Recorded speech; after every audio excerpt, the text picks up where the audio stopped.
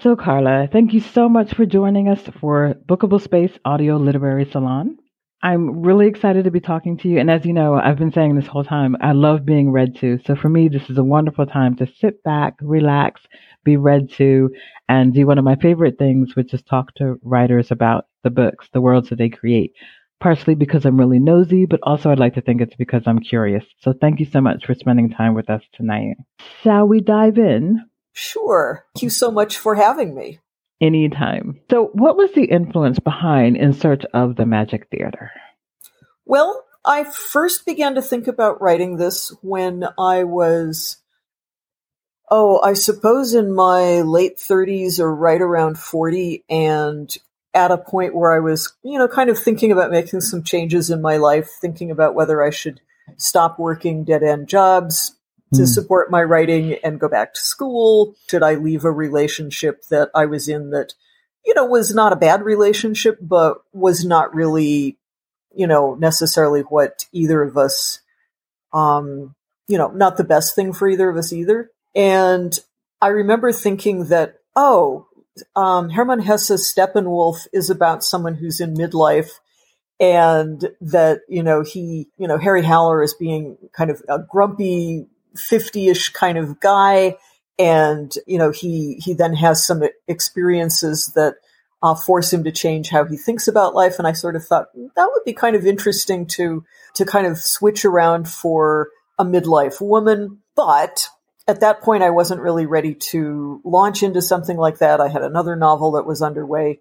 And so then a few years later, when I was finishing up my PhD and getting ready to go back into writing fiction, I thought, well, I should really finish up the novel that I had been working on years ago. And of course, then instead of finishing up that one, I ended up writing this one. And it ended up being a lot closer to the format of Steppenwolf than I had originally imagined. Initially, I just thought, okay, someone who is at a turning point in her life, and it's closer to the present rather than back in the 1920s when Steppenwolf was written. And so I ended up thinking, well, yeah, I could use that device of having her renting a room and that someone, in the household is kind of intrigued by her. And then the character of what in Steppenwolf had been the landlady's nephew, which turned into the landlady's niece. That character definitely took a larger role than I ever expected that she would. I love that I love that, like that you had this idea of what the characters were going to do, and then the character took you in a place that you weren't expecting or wanted more from the story. I absolutely love that, like letting it be led by the character. Yeah, and that is how I tend to write, that when I'm writing fiction, yeah, I have some ideas, to begin with about what the characters are like, or what at least one character is like. But then I definitely discover a lot as I go along, that they make choices for me about who they are. And so when I started off writing the character of Sarah, who is the landlady's niece, I had no idea that she was going to announce that she was a cello student and that she was close to 6 feet tall, or really anything else about her. I just knew that she was the landlady's niece, and she just sort of, took charge and said, well, this is who I am, and this is what I think about life, and this is how I feel about living here, and this is how I feel about our renters, and so forth. And she became very, very opinionated. But I also love that you listened, that you gave her that space to be opinionated. So with that in mind, can I ask? Oh, sorry, go ahead. You said it was fun? Yeah. Oh, that's great. I think so many times writers don't necessarily have that fun with the characters or even with the writing process. So I love that you said that. Well, yeah, I am not a writer that tends to suffer over my writing. I'm not going to say that there's no suffering involved, because I'm sure every writer occasionally suffers over their writing. But mostly, if I'm stuck with something, I go work on something else that I'm not stuck on, and I'm more enjoying figuring out where it takes me. So, that's great. With that in mind, can we have a reading, please? Sure. I'm going to start with the beginning because I think that's a convenient place to start, and that introduces us to Sarah, and she'll also be introducing us to our older character. So, my aunt takes in renters. Sometimes this seems very irritating. Why can't we have enough money to keep her house to ourselves? But we don't. And besides, I think she likes having renters. It gives her someone besides me to be interested in and keep an eye on in an inoffensive, auntly way. A while ago, she took in a new one, a woman named Carrie. Carrie must have been around 40, we eventually realized, although she looked younger. That is, she seemed middle-aged to me because it was clear she was older than I am, but she wasn't awfully middle-aged like some people, and my aunt thought she was young. She was slender, with wire-rimmed glasses and an exhausted, slightly strained look that I didn't like.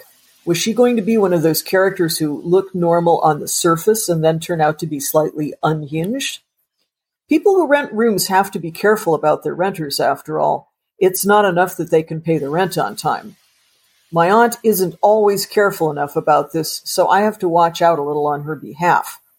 The household is too normal to attract real bohemian types or druggies, but sometimes we get people who aren't as normal as they seem at first, who turn out to be obsessive-compulsive, or have unstable boyfriends, or think it's okay to eat our food without asking.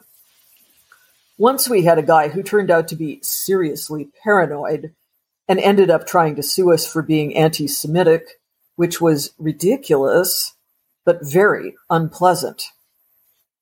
Anyhow, I was not sure that Carrie was the right person to rent our room, even though she was neatly dressed in a plain blue shirt and off-white pants with plain brown clogs, and even though she was friendly enough. I could tell something wasn't quite right with her, and what if it turned out to be something that would bother us? My aunt, however, is more open and forgiving than I am. I think it's something to do with her feelings toward my mother, who was her little sister and for some reason her responsibility. She liked Carrie right away and immediately invited her to move in. "Why'd you do that?" I asked her after Carrie had gone.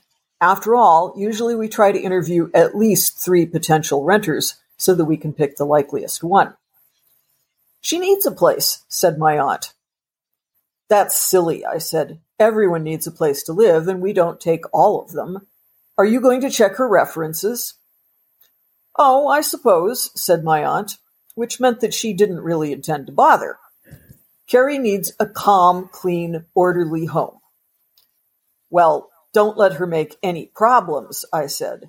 "I don't want any more fragile types with abusive boyfriends, or manic depressives who start screaming in the middle of the night, or want to slit their wrists in the bathtub. We don't need to live with people like that." "No, no," said my aunt reassuringly. "Carrie will be just fine." Since Carrie did strike me as intelligent and a fundamentally nice person, even if potentially a bit unstable, I put up no more arguments, and in retrospect, I grant that my aunt was, on the whole, right. Carrie didn't cause us any real problems during her stay. Instead, she roused my curiosity to an unusual degree. Normally, I try to keep my nose out of the renter's business and hope that they'll have the courtesy to return the favor. But I grew abnormally curious about Carrie. I think my aunt did as well. What a joy.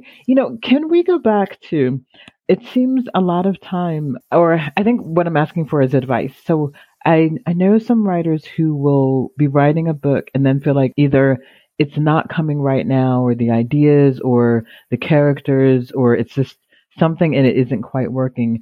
And they get really frustrated and they either put it away for never, or I guess like we were talking about, like suffer through it. And I'm curious about, because you said like this one was one that you wanted to write and then you came back to it. And when you thought you were coming back to it, you actually went, to another one, but you still came back to it. So one is, I guess, what is it that kept you coming back? And then what do you think it is about the time when you did write it? What made that the right time? Okay. I think we got a little bit, maybe I wasn't clear enough on which book that I left behind and came back to and so forth. The book that I had been planning on coming back to was not, this one was more, I had the idea at one point in the late 90s, and I wasn't yet ready to write it. Okay. And so then when I was feeling like I was ready to write fiction again, after having spent a lot of time in graduate school, not having time to think about fiction, then I thought, oh, I have this, novel that I've written a lot of and I should come back to it. But instead of going to that one, I found that I was ready to write this one, which I had not started before. So to kind of answer the question that you're now asking about things that one puts aside and comes back to, that book that I have not read from and have not finished, that I began in the 90s, is one that I wrote most of in the 90s and didn't quite finish, went off to graduate school. And it is one that I do plan to finish. It's not one that I'm stuck on, but I think partly I need to make cuts on it because I've realized that it's quite long and I do need to do some tying together on it. And so for the last few years, periodically I will think, okay, that's the book that I'm going to finish this summer when I'm not teaching. And then I will then proceed to then turn to some other project that is either new or that also needed to be finished and do that one instead. So it's kind of odd. So with the one that I, with In Search of the Magic Theater, which I just read the beginning of, that one, it was merely a question of that I had a vague idea that someday I would get to, and that at a certain point then it kind of said, okay, now's the time. You're not going to work on that other project. And I love that you still have it. Yeah, I don't really abandon projects. Well, I shouldn't say that. There are some that I have abandoned or that are probably abandoned. But mostly, if I stop on a writing project, it's with the idea that, well, right now is not the right time to work on it. I will come back to it. And sometimes that is years later. I have some novels that I've been working on off and on for a number of years. And so In Search of the Magic Theater is a little unusual in that respect, in that while I had the idea several years before I wrote it, once I started writing it, I wrote it very quickly. That I kind of would work on it almost every day, like before I kind of work on it in the morning, and then I would go to the university and do, work on the courses I was going to teach the next year and do that for a few hours. And then I would come home and then it would be like, oh, but I really want to write some more on this. And so I would write some more, and then maybe I would write some more on my PhD in the evening. So it was an odd, atypical kind of, but very, very nice way of working. So very productive, mostly free of annoyances from other people, except for a brief period when I visited my parents and my elderly father would periodically interrupt me. But, what can you say when, people are old and lonely and don't see you very often? Of course, they are likely to interrupt you. Yeah. But what advice would, it does sound like you were super productive, like just absolutely incredibly productive. Do you have any tips on like how to be productive and do like so many things at once? Sure. Because I think this is something that, that people have trouble with. Mm-hmm. And I'm not going to say that everybody can be as productive as I am when I'm at my peak. And of course, there are times when I'm not productive at all. But as someone that, spent basically the first 20 years of my adult life as a fiction writer who was not in an MFA program, not writing to support myself, but wanted to have a lot of different experiences.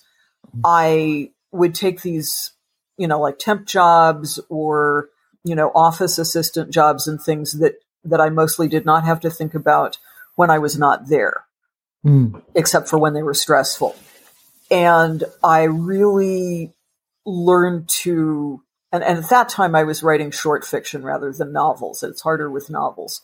At that time, I really trained myself to write when I was on public transit, write when I was on break at work, during my lunch hour, whenever I had a free moment, I was kind of thinking in terms of my fiction, and that if I didn't have a new idea for whatever I had been working on, I would switch to some other thing and kind of go back and forth. And so, instead of letting myself be stuck on one thing, whenever I kind of ran dry on one thing, I would move to something else and then try to come back to that thing that I had been stuck on. And so that worked really well for short fiction because I could have a number of different stories underway, and I could go back and forth until I would finish one. And sometimes, of course, I would write one in a day and be happy. And sometimes I would, be working on it for months, but also working on other things. And I think that was very good for learning to work on novels, because on the one hand, when I'm writing novels, it works best for me if I do have, a nice big chunk of time, like summer being off from school, where there are not a lot of other time constraints and demands on my time. I mean, that maybe I need to do research for my teaching job, but that I don't have to do it at some particular time of day or some particular week. And so, that's when I'm most productive for writing long fiction. But at the same time, once I became a professor and had all these daytime responsibilities with teaching and putting together classes and so forth, I would just, write a bit in the evening after I had kind of finished off things that I needed to do in the day. I think it's harder to finish a novel that way because when you have a big chunk of time, then you really can move forward on it very swiftly. You can read through the whole thing without a lot of interruptions, but that nonetheless, working on it in, fairly regular chunks of time, even if they're small chunks of time, you can at least, write a scene in an evening or do a conversation or think about, well, how am I going to tie these two scenes together? So I just try to be very flexible in what I'm doing, and also I try to, have more than one idea that I care about at one time, because it is very easy to be kind of stuck with, well, I'm not sure what's going to happen next on this one, or, I need to do some more research to find out how I can address that problem in this one, and I'm not finding it online, or I'm not able to go online, or I'm not able to go to the library. So the more flexibility I can build in, the better. And that, sure, I prefer to write in the morning, but I can write at any time of day to some extent. And I'm trying to train myself back to writing in the morning instead of late at night. Oh, thank you so much. I love that flexibility. Sure. With all that in mind, could we hear some more reading, please? Sure. Let me pick another selection. Let's see. I'm going to give you a selection from Carrie's point of view, shortly after she has moved into the landlady's house. I sit about in my godforsaken room, a blessed island of wild disorder in my landlady's spotless, well-maintained, almost suburban house, and feel all the discontented achiness and creaking of my 40-ish state. What on earth possessed me to rent a room in a place like this, and how long will it be before my landlady tires of my craziness and kicks me out? Well, I suppose that even in my wildest excess, I'm not drawn to live in squalor. There must be an underlying order to my disorder, a bourgeois backdrop to my bohemian tendencies. I'm a bad girl, but bad only to a point. My landlady will tolerate me a while, I think, because, first off, she's a good-hearted person, and secondly, I sense that buried in her past was just a little taste of hippiedom, an unsatisfied craving perhaps for the summer of love. I envision her as one of those nice girls of the 60s who wore her hair up in an attempt at a beehive and felt like she was being terribly fast when she dared put on a bit of green eyeshadow, but who secretly thought those hippie chicks in art class with the long hair and beads were very, very exciting and lucky. She does, after all, wear a touch of black eyeliner in a highly unbecoming but tellingly 60s manner. And then there's her little niece, who's actually not little at all, but close to 6 feet tall and very disapproving in her well-brought-up way. I hadn't thought young people were so polite to their elders anymore, but this one is a model of decorum and plays the cello diligently for several hours a day, which I gather makes finding renters more of a challenge, despite the fact that she plays very well. The difficulty in living with a musician, of course, is not so much bad playing as that you will hear the same passages repeated numerous times, possibly even in more than one key if the player is getting playful. We'll see if it bothers me. I've spent a good deal of my own life practicing music, though not as seriously. So I like to imagine that the niece's cello will mitigate the white slipcovers tarting up the dining room chairs. Ah, bourgeois life. Cleanliness and order are always in style, although sometimes more insistently than other times, but decor has its fashions. No more the bowls of plastic fruit of my childhood, or the orange brown and then the avocado green and mustard of my teens. Now we've reached the point where every well-appointed middle-class home is decked out in a color scheme of dark green and a sort of drab pink.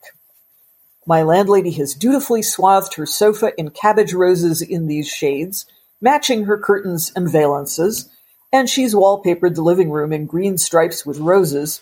If it weren't for the photos of her family, we could be in a hotel. But I gather that white slipcovers are the new direction. I'm working in the opposite direction by stringing up the kind of India print gauze I never had when I was younger. My landlady took a look inside my room, a sort of double take, and then assured me that this retro look was very imaginative of me.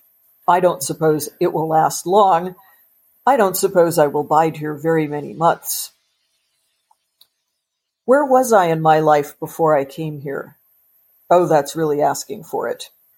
I could go on at length about the disgusting, stifling trap I'd crawled into, though it wasn't a trap made by anyone but myself. In my 20s, I was passionate about everything. Men, career, everything. If I couldn't be passionate about it, I had no interest in it. And then I had one of those unhappy loves that never even develops, but which leaves the one who loves in a state of utter desolation, utter misery, floundering along near suicide. I realize that such loves are typical of a certain romantic variety of sensitive person, of whom I was just another one in a long line of Werther-esque beings. But there it was. I was desolate, howling at the moon. I wallowed in my agony. Yet only half of me was made in that wild mold. Half of me is practical, sensible, balanced, responsible, and boring. And this practical half of myself was repelled by this madness and by so much careening about on the dark side of the moon. The practical half got a practical job in an office, and the next thing you know, I had managed to enchant a poor guy who had no concept of what he was in for. And so then she says a little bit about her husband. You know, I love her voice. There's something that's just so engaging about her voice that makes you just want to really get to know her as a character. If she was a person who walked in, you'd want to sit down and have a cup of coffee with her. Oh, that's delightful to hear. I'm always happy when, readers or listeners, find the voices appealing. So can we talk about, I really like that they're different ages as well. Because so many times I feel like there's characters that are either, I don't know, like in their 20s or like younger, and it's as if older people either don't exist or only exist in relation to this younger character who's either saving the world or doing something. And can you just, for my final question, could you talk about kind of, I guess either the balancing or the creating each different character, because they have their own ethos, they have their own voices. And can you just talk to us a little bit about your process for that? Okay.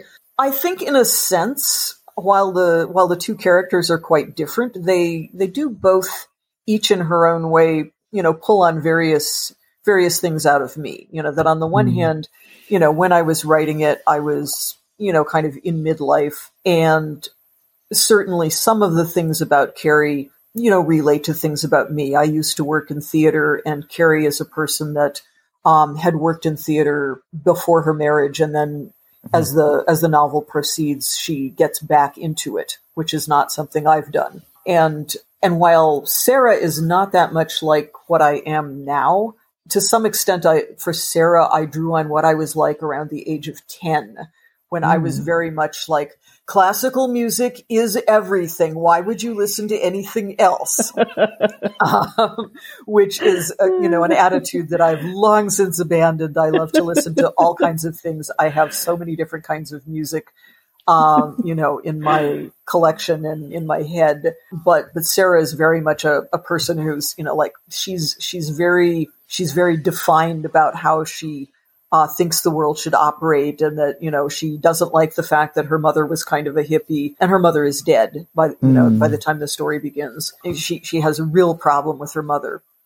I wouldn't say that I ever really had that kind of a problem with my mother, but I was, when I was 10, very, I don't know, I think kind of, that was probably the most conservative point in my life. And so I definitely drew on that for what Sarah was like in her early 20s. But yeah, I mean, the two characters, I don't know, they came to life very nicely and very naturally for me. And I didn't devote a lot of conscious thought to them. Okay. Again, I mean, not that I avoid conscious thought when I am writing a novel, but I did want to explore the experience of a midlife woman. And as I said earlier, Sarah kind of elbowed her way into the narrative in a much bigger way than I expected, so that the chapters go back and forth from Sarah to Carrie, back and forth. There are never two chapters in a row by the same narrator. It's always back and forth. So that was not something I had in mind when I began it, but that was what ended up working nicely. So I would say, in a certain sense, that I'm a person that, I do have ideas ahead of time when I'm writing something, but then I very much let it intuitively develop as I go along. And in terms of writing about older characters, not like I don't enjoy writing younger ones, but of course, as I get older myself, and I'm certainly no longer, a 40-ish person, some of my characters are now more the age that I am. And so I've written about people who are getting ready for retirement, and, other people that are in a later stage in their life. And I do kind of think a bit in terms of, over the course of my various novels and novel projects, of having them be about different stages in life. So, for instance, the novel that I was writing in the 90s that I have not yet finished is primarily about childhood. It does, toward the end, get to where the main character is in her 30s, but the majority of it is going from when she's in the womb up until she's in, her teens. And so I've kind of looked at things like, okay, this one is a novel of childhood, or that In Search of the Magic Theater is a novel of midlife, but also, young adulthood. Or, I mean, I actually, find myself characterizing different projects in terms of which stage of life they're primarily about. Oh, I really like that. And so I guess for our final stage, if we could have one final reading, please. All right, let me see. What would be a good one to give you that kind of fits in with both of the ones that I've already done? All right. I'm going to give you another selection from Sarah that is about 3/4 of the way through the book. "I think Carrie has a boyfriend," said my aunt one afternoon in a sprightly, confidential way. "She gets this way from time to time, usually when she's gotten a little too interested in one of our renters. A boyfriend, I said. Why would you think that? She looks happier. She has that special glow. Besides, she doesn't always come home at night anymore. My aunt looked disgustingly smug as she said this. I hadn't somehow noticed any of these things about Carrie. This annoyed me. I didn't want to be nosy, but all the same, I thought I should be aware of things that might affect us, like boyfriends. When did all this start? Oh, I don't know exactly. It's been a while, though. Carrie's gone a lot these days. She still works in her room for hours, but she's out as much as she's in. You've been out a lot lately, too. I suppose that's why you haven't noticed. Oh, I said. Had I been out all that much? I hadn't thought about it, but maybe I had. I'd started all those new ensembles. I had about 4 of these going in addition to my usual lessons, practice, and orchestra rehearsals. It meant I was gone for all of that, plus now it was more convenient to do most of my practicing away from home between rehearsals. My aunt's comment made me feel contrary, though. I said, maybe it's not a boyfriend. Maybe she's got a girlfriend. Maybe, said my aunt, but I don't think so. I can imagine her having a girlfriend, I said. It seemed possible enough to me. It wouldn't have surprised me if Carrie Zielke had had girlfriends at some time in the past. Yes, said my aunt, but I don't think this is a girl. My aunt has the idea that she can rely on all sorts of strange intuitions she has about people, which often gets on my nerves. She's right often enough to bolster her belief in her powers, but whether she's right much more than 50% of the time, I really couldn't say. She thinks she is, but I think the law of averages works in her favor. If you guess right half the time by accident, like flipping a coin, and then add in a few instances of really knowing something, that gives you enough correct guesses to feel like you're almost a psychic. Okay, so you think Carrie has a boyfriend, I said. For some reason, I found this idea mildly depressing. I had always liked the idea that Carrie was not reliant on men or on finding a mate. It was one of the things that made her appealing to me in some ways that most of our other renters were not. It was restful to have a renter who wasn't always whining about the opposite sex and the deficiencies of singles groups or online dating. I liked having a renter who showed no sign of being obsessed with sex, yet who was unlikely to turn out to be a secret fan of kiddie porn or some other awful thing. I think Carrie is going to be very happy, said my aunt. Maybe she's even going to get engaged soon.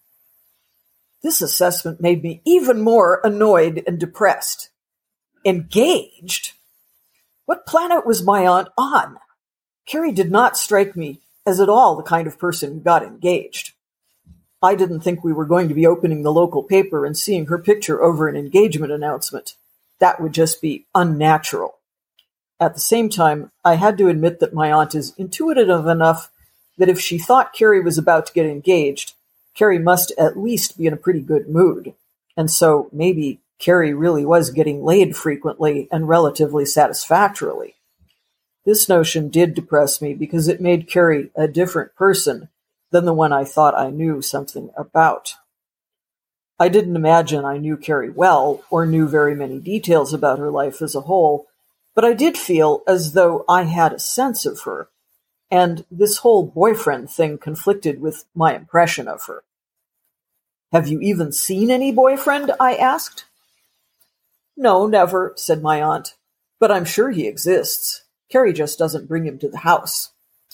You're imagining him, I said, even though it sounded as though my aunt had sufficient evidence for her hypothesis.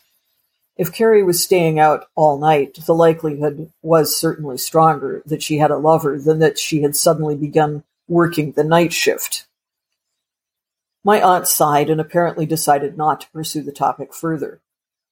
How are your rehearsals going? She asked instead. Oh, fine, I said. They keep me pretty busy. How are things going with that guitarist you were working with? There she was, picking out the one male in the lineup. All the cellists I was practicing with were women, and so were the violinist and the pianist. I hadn't planned it that way. Those were just the people I had ended up grouped with. I suppose there are just as many men playing cello, violin, and piano as women, but they weren't playing with me just then. It's going all right, I said. He's good. To my horror, I felt myself blushing slightly.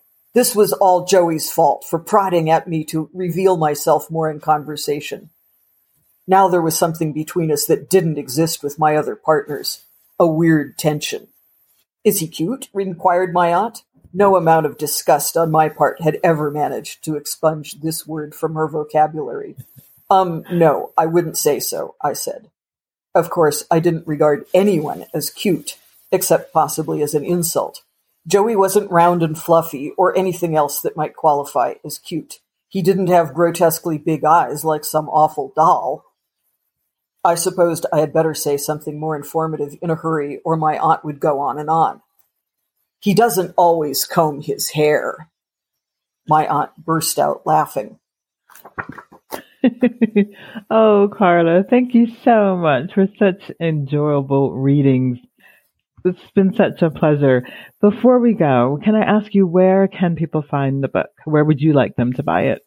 Well, people can find it in many, many places because fortunately it is available through lots of online retailers, really internationally. I've been excited to see it, listed in various British, Australian, French, German, Dutch, all over the place. So that's really cool. So it's not geographically limited. On the one hand, it's really nice when people buy directly from my publisher, which is Regal House, because then Regal House and I, get we split, the entire payment. On the other hand, we really like to support independent bookstores. So I certainly encourage people to order, if it's not in your local store, to ask them to order it. There's also bookshop.org, which is an online retailer that is trying to give support to brick and mortar independent stores. And so that's another option. But overall, wherever you live in the world, there should be a good place to get a copy of this book. Oh, that's wonderful. Karla, thank you so much for joining us and for spending this time with us. Well, and thank you so much for inviting me. It's really been a pleasure.